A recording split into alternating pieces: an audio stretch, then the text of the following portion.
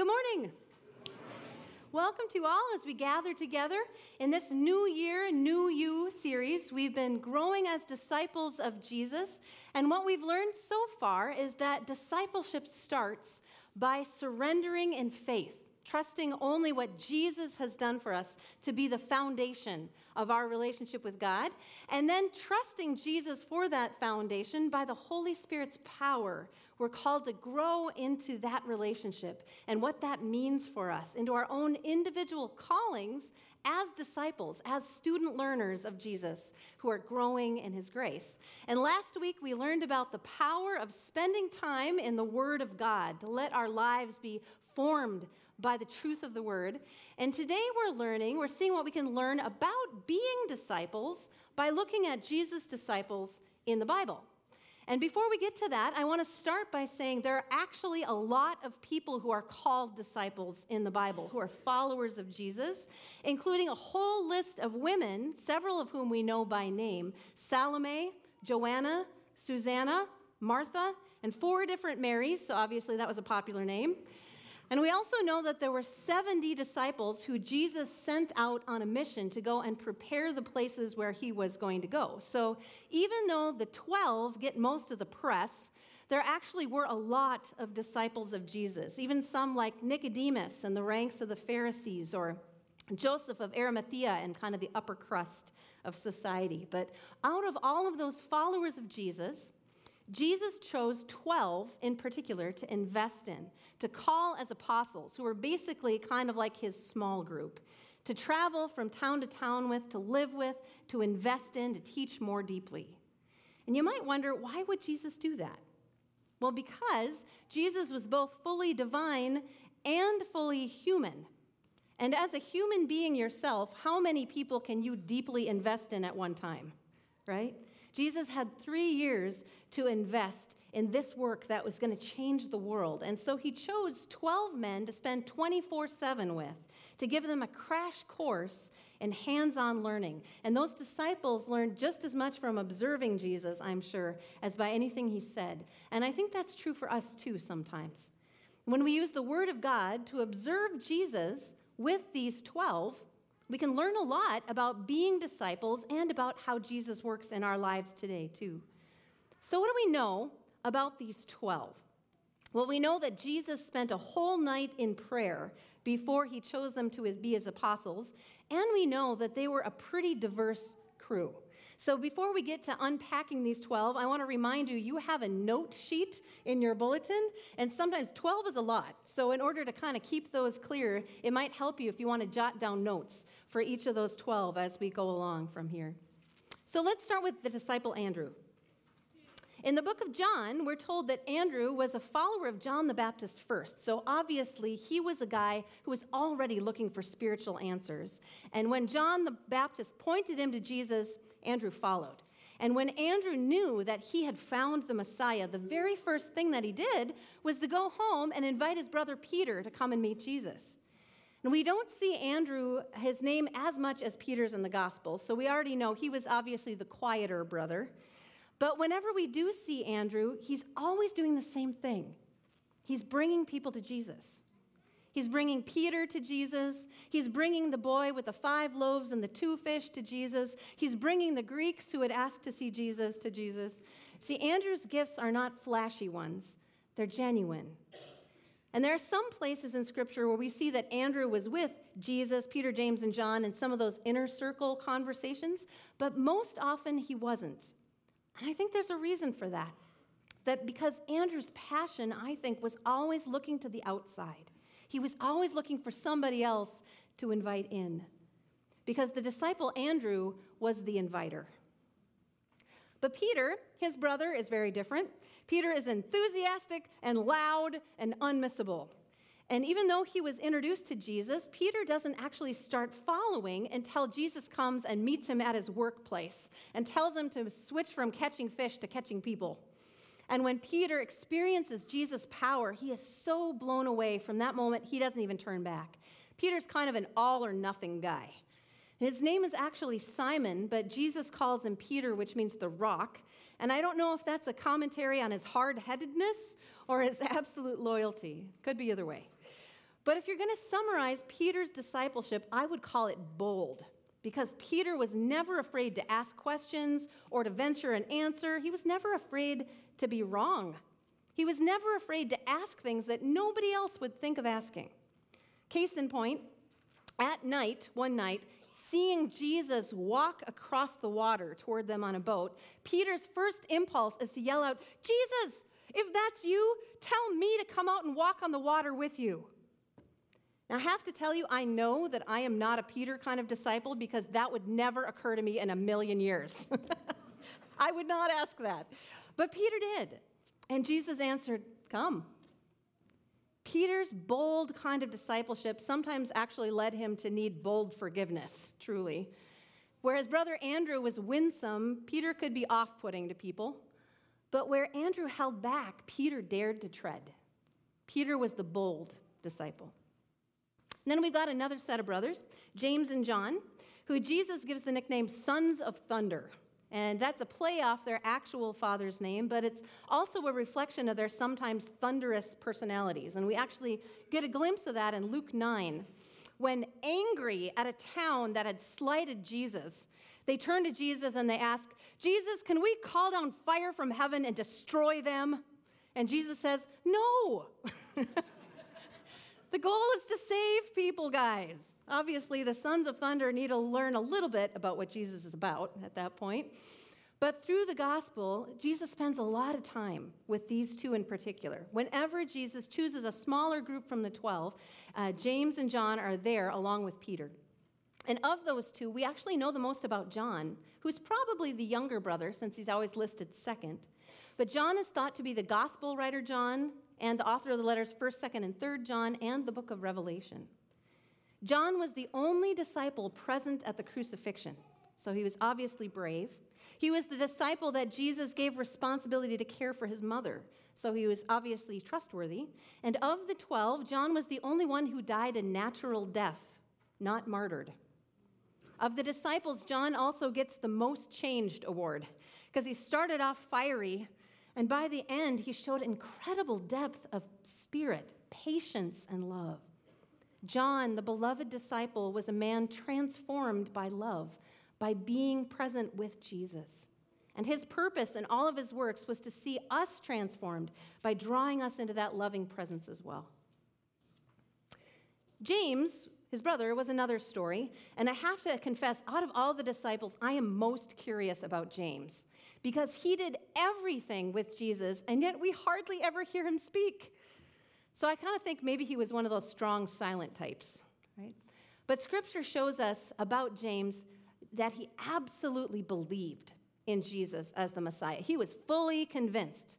He saw Jesus transfigured in glory. He experienced all of Jesus' miracles, and he was excited about the new kingdom that was coming, which was probably why he got so mad at those people who were dishonoring Jesus, and probably why he and his brother got in trouble with the other disciples when they asked Jesus if they could have the seats of honor at his right and left in the new kingdom. That new kingdom was such a present reality to James, he wanted to call dibs. And Jesus said to him, "You don't know what you're asking. Can you be baptized with the baptism with which I will be baptized," meaning his death on the cross? And James immediately answers, "We can." And Jesus answered him, "You will." And James would. James was the first disciple to be martyred for his faith in Jesus, and the only disciple for that martyrdom to be recorded in Scripture in Acts 12. James saw Jesus' lordship so clearly, I'm sure the crucifixion came as a complete shock to him. He saw the glory. He didn't see the cost. And after Jesus' resurrection, when the disciples asked, "Lord, are you now going to establish the kingdom?" I imagine that was James asking that question. His eyes were always on the kingdom. And so maybe it's fitting that James becomes the first to enter it, put to death by a sword, the Jewish punishment for idolatry, which is how they would have seen him making much of Jesus. But James, in his passionate faith in King Jesus, could do no less. James was the passionate disciple of kingdom faith, and I look forward to meeting him someday. Philip was the disciple directly called by Jesus in John 1:43.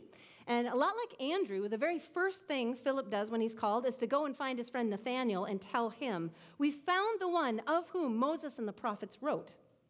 Now, Philip is a Greek name, which shows he was part of the Greek-speaking community, but he was also very well-versed in Scripture, so he's obviously a passionate Jew. And where Philip's name comes up in the Gospels, he seems to be a man with a really warm heart, but whose head sometimes gets in the way. Because before the feeding of the 5,000, since they were in the Greek-speaking area, Jesus asks Philip, "Where can we get enough food to feed all these people?" And Philip's answer to Jesus is pure head. He says, "We can't.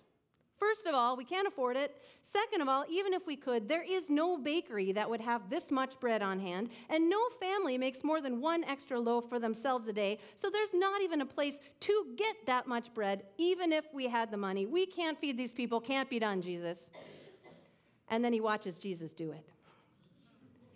This is probably a red-letter day for Philip to see that nothing is impossible with God. And later on, Philip asks Jesus, "Show us the Father." And Jesus says, "Don't you know by now, Philip? If you've seen me, you've seen the Father." Philip is the disciple with a practical mind who's invited to know that he can trust Jesus for what is clearly impossible without him. Philip is the disciple whose trust moves from head to the heart. Nathanael, or Bartholomew, is the disciple that Philip invites. And from the approach that Philip takes with Nathanael, we can see that Scripture and prophecy really matter to him, so much so that he points out that Nazareth is not a place where a prophet should come from, not realizing that Jesus was actually born in Bethlehem, not from Nazareth. And Jesus calls him an Israelite who's pure in heart, with no deceit. Jesus tells Nathanael that he saw him before he was called, and that supernatural vision so wins Nathanael over so quickly, I think it actually makes Jesus chuckle a little bit when he tells him, "Hold on, Nathanael, you're going to see greater things than that." Nathanael is from Cana, where they went soon after this for a wedding where Jesus turned water into wine. So Nathanael would have soon witnessed Jesus' power for the people of his own hometown, and that's only the beginning. Nathanael is also known as Bartholomew, which is most likely a nickname because Bar means son. So son of Tholomew is his nickname. And that kind of thing usually happened when dad was the big deal, right? When he was known for who his dad is, which suggests he might have been of noble birth. And after Jesus' resurrection, Nathanael is the one who traveled the farthest, maybe because he had the funds. And he traveled all the way to India. In 180 AD, a teacher from Alexandria, Egypt, found Christian congregations already meeting in India using the Gospel of Matthew written in Aramaic, who claimed that they had been founded by this disciple, Bartholomew. Nathanael is the disciple who trusted Jesus to see greater things. And not only did he see those greater things, but he lived to show them to others. He was the visionary disciple, always seeing God's power revealed. Matthew, or Levi, son of Alphaeus, was a tax collector. So to have that job, he would need to be smart and well-educated in Jewish and Roman culture and language, and working for the hated Romans, he would have been hated himself. But obviously, he was a man who had a heart that was longing for more, because when Jesus looked him in the eye and said, "You, follow me," he dropped everything, and he followed. And I'm sure Matthew's invitation raised some eyebrows from the disciples, and I'm sure Matthew needed that direct an invitation from Jesus to even trust that he was welcome. It was at his house that Jesus said, "It is not the healthy who need a doctor, but the sick. I have not come to call the righteous, but sinners to repentance." And we don't actually hear much from Matthew in the Gospels, but his greatest contribution obviously was in documenting the mission. The written word of the Gospel of Matthew was the way his particular gift was used to bless the world and further the mission. The gifts he had to use were his pen and his testimony of a Savior who came for the least of these, for the hated, for the sinner, for the broken, to invite them into his kingdom of grace. Matthew was the disciple who tells the story of the life-changing invitation of grace. We don't know how Thomas came to follow Jesus.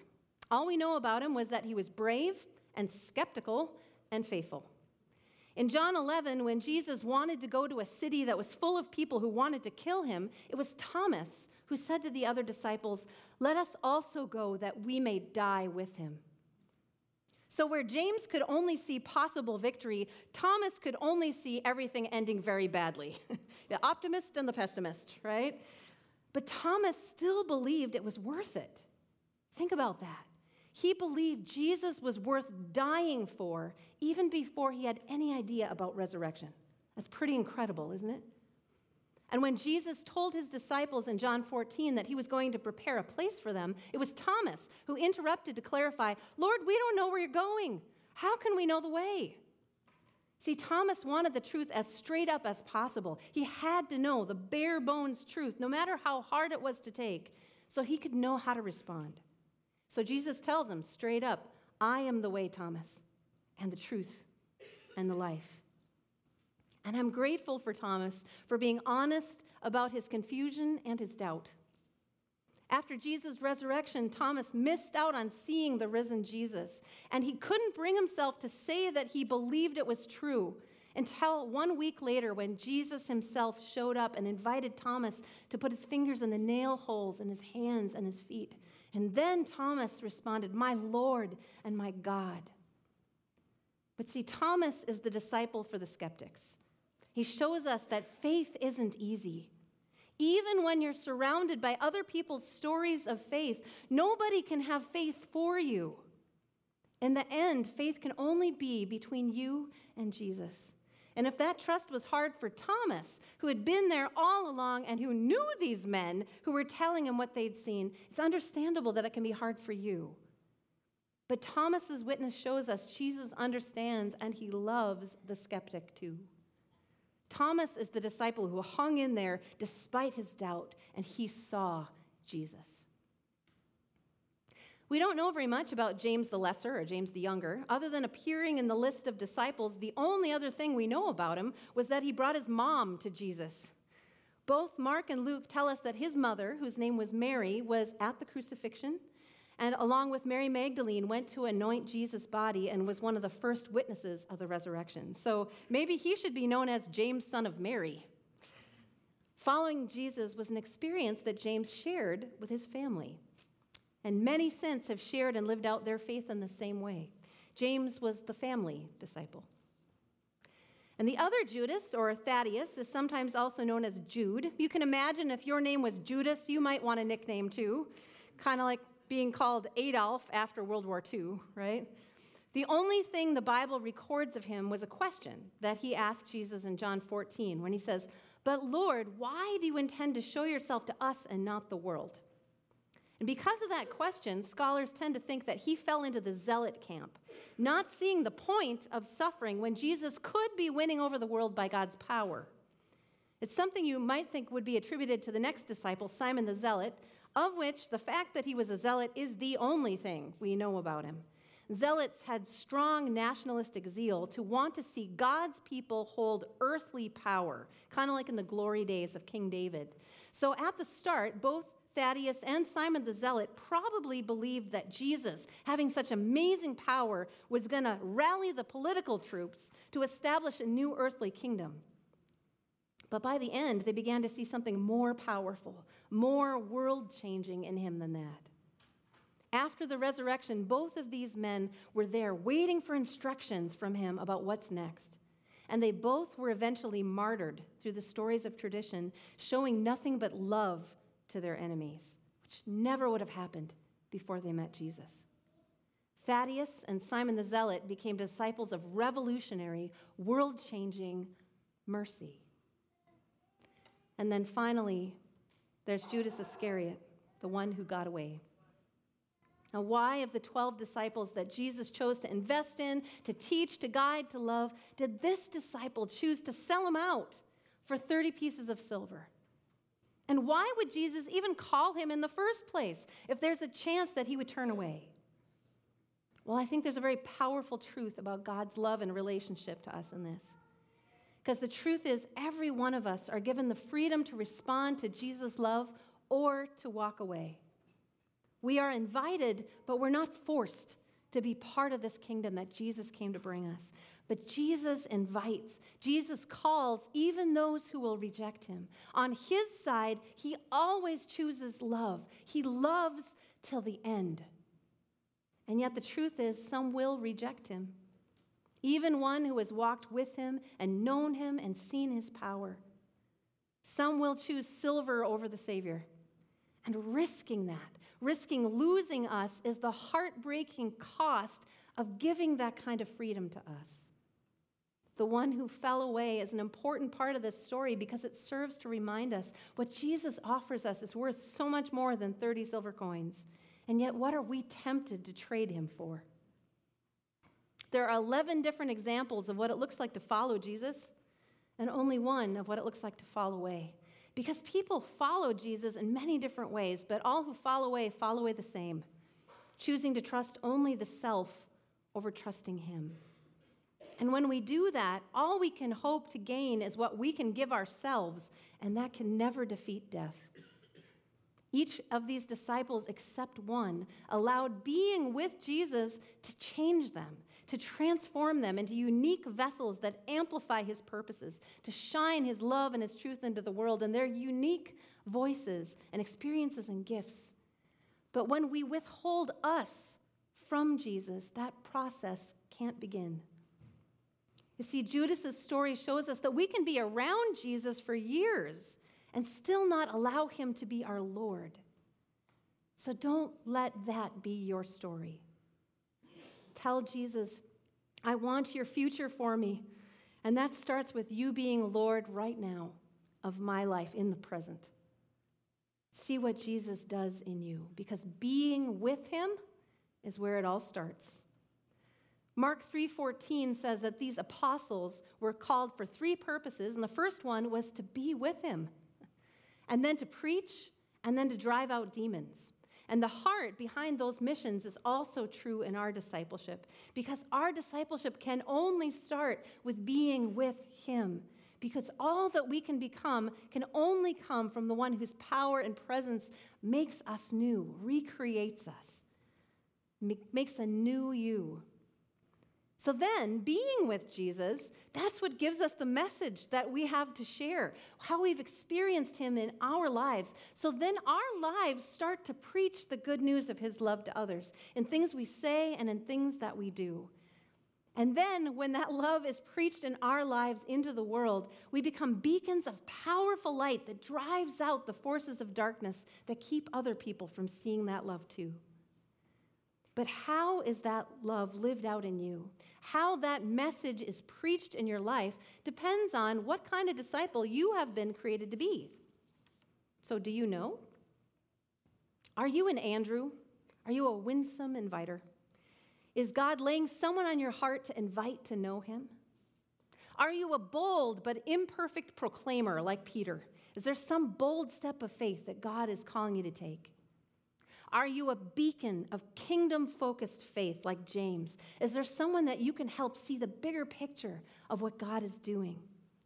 Or are you a deep ponderer of the transformational power of love like John? Is there somebody that you can help one-on-one to know and to feel God's love for them through word or through action?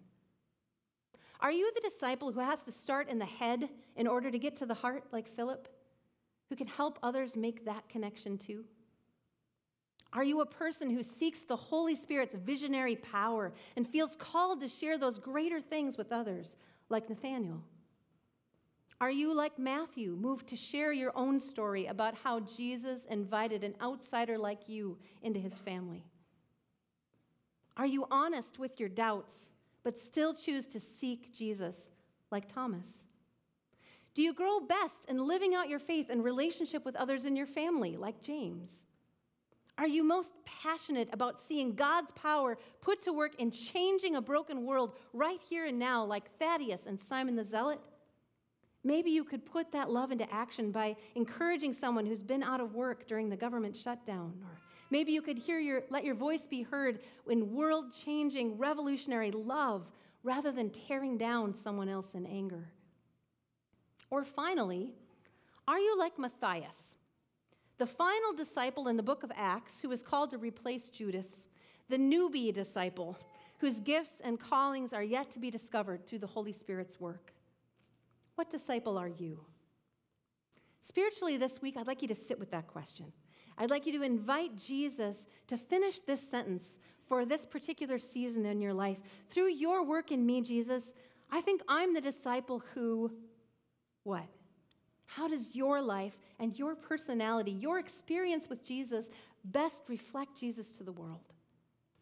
And then ask the Holy Spirit for ways that you can grow out and live in that calling. And then I'd also like to ask you to do the same for somebody else, to notice what other students of Jesus are teaching you through their unique callings and their faith, and take the time to encourage them by pointing that out to them. To me, you are the disciple who shows me this about who Jesus is. Thank you for living out that calling. See, as we grow as Jesus' disciples, we grow in our calling to be with him, to let him do what he wants to do in us, to be Savior to us, so that our lives can be transformed, so that we can preach the truth of his love and grace by both what we say and what we do in this world, that through us the darkness of this world is driven out and replaced instead by his light. Because that's how Jesus chooses to make his love known in the world, by calling all disciples to him, calling you and me. So let's pray. Lord Jesus, we thank you for your love for us. We thank you that you came to this world to show us the love of God the Father, to die for us, to rise for us, to show us that there's nothing that can ever separate us from you. And we pray, Lord, that you would help us to grow up in grace, to know the unique ways that you call us to shine your light. And we pray that your Holy Spirit may continue to use us as imperfect vessels of your perfect grace. Help us, Lord, to each reflect a different aspect of your love to the world as you have created us to do. Lord, we pray that you would shine in us, that you might shine through us. It's in Jesus' name we pray. Amen. Amen.